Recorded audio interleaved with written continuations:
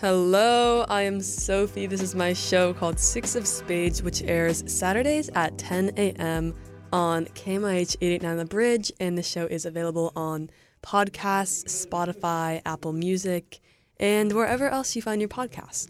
So today, my episode is going to be on the origin of storytelling. So I'll just get right into it. So prevailing in daily life since basically almost the beginning of human time in life, storytelling has pretty much been involved throughout all of it, and aging back to 30,000 BC, which is where this story kind of starts, or this timeline, I want to say. Scientists estimate this date to be some of the first encounters of storytelling, and this is through paintings found in caves, which basically depicted murals or rituals and hunting stories. And one also interesting thing I want to add is how they got like the colors to make all these paintings. And it was from mixing up ground natural elements such as dirt, red ochre, I believe that's pronounced, and animal blood as well. And they mixed these sort of things with animal fat and saliva. And of course, charcoal too from fire. This is like it's probably still used today in some paints as a really good medium. And then another technique they would use as well, which is really interesting, is they would blow paint onto the wall by putting paint like inside bird bones or other animal bones and then blowing through the hollow bone to make this sort of splatter technique almost, which is really interesting. I think that just goes to show too the innovation that has happened at such an early time, and that's definitely obviously evolved fast since that time. So moving on in the timeline, the next estimated form of storytelling was actually in ancient Greece, and while a majority of their stories were preserved through just oral storytelling, the Greeks are the first known civilization to develop writing and use it in storytelling. And one other thing I will also add on this topic is one common way that was used. I'm not sure if this was ancient Greek or just Greece in general, but they would take slabs of clay and also then write in it with sticks, I believe it was, or like reeds, something like that, and then wait for it to dry, and then they would have their like printed out paper. So I just found that really interesting. I heard of that a while ago. And so that was some of the next instances in ancient Greece. And then over the next several centuries, the art of storytelling kind of developed into cohesive works too, like the Bible, which was written in 1300 BC, and Bible full of stories, myths, legends about kings, gods, prophets. These stories and lessons, which of course had a religious purpose, that were like learned through mainly spoken storytelling, as the priests at times were the only one who were able to read the Bible, because they were the only ones who knew how to read. But the Bible was throughout time kind of almost some sort of base of basically all storytelling, as it just gave inspiration and ideas to writers and storytellers throughout time, as it basically contained almost every trope and story plot. So one pretty common technique for some writers is to literally just read a Bible, read the Bible, I guess, and get just ideas on storytelling and different ideas and tropes and plots. So I also cannot have this episode without mentioning William Shakespeare, who was born in 1564, who was an English-speaking writer, actor, and poet. He didn't live too long, though, but that's just by today's standards. He still lived pretty long. But he still wrote 37 plays during his lifetime, and also contributed very largely to building storytelling, because almost all of his work as well was relatable to everyone and available for all to see, no matter of their political or social class. And today, Shakespeare is still the most performed playwright of all time.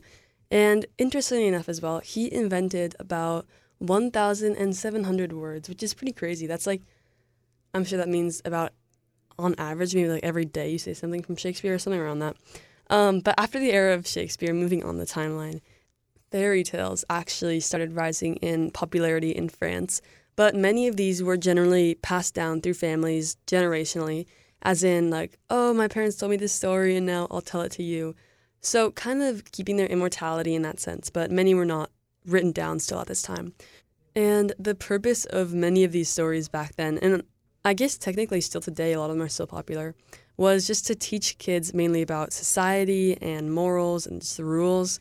So, for example, Boy Who Cried Wolf, teaching kids don't lie, don't repeat things if you don't mean it, I guess. And then Little Red Riding Hood, still pretty popular today, being to just not trust strangers, I guess. And then also Hansel and Gretel, don't trust witches in the forest or get in their oven.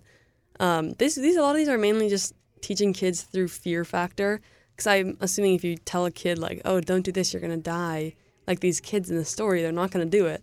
So I guess they did work in that sense. But getting back onto our timeline, the invention of the newspaper greatly affected storytelling. This was kind of mainly starting in 1690, and while writing was, I would say, the main breakthrough for storytelling, as you're able to immortalize it in that sense, it would not be what it is today without photography, also including newspaper, which of course, didn't come until much later. But I would say that it's incredibly meaningful and important to stories, as it does really allow people to understand things and see them on a deeper level. And of course, a picture's worth 1,000 words. And adding on to that, I recently read this kind of like a picture photography. It was like a picture book, but it was photography. And it was so interesting because it was just this big collection from this lady who went to, I believe it was Cuba.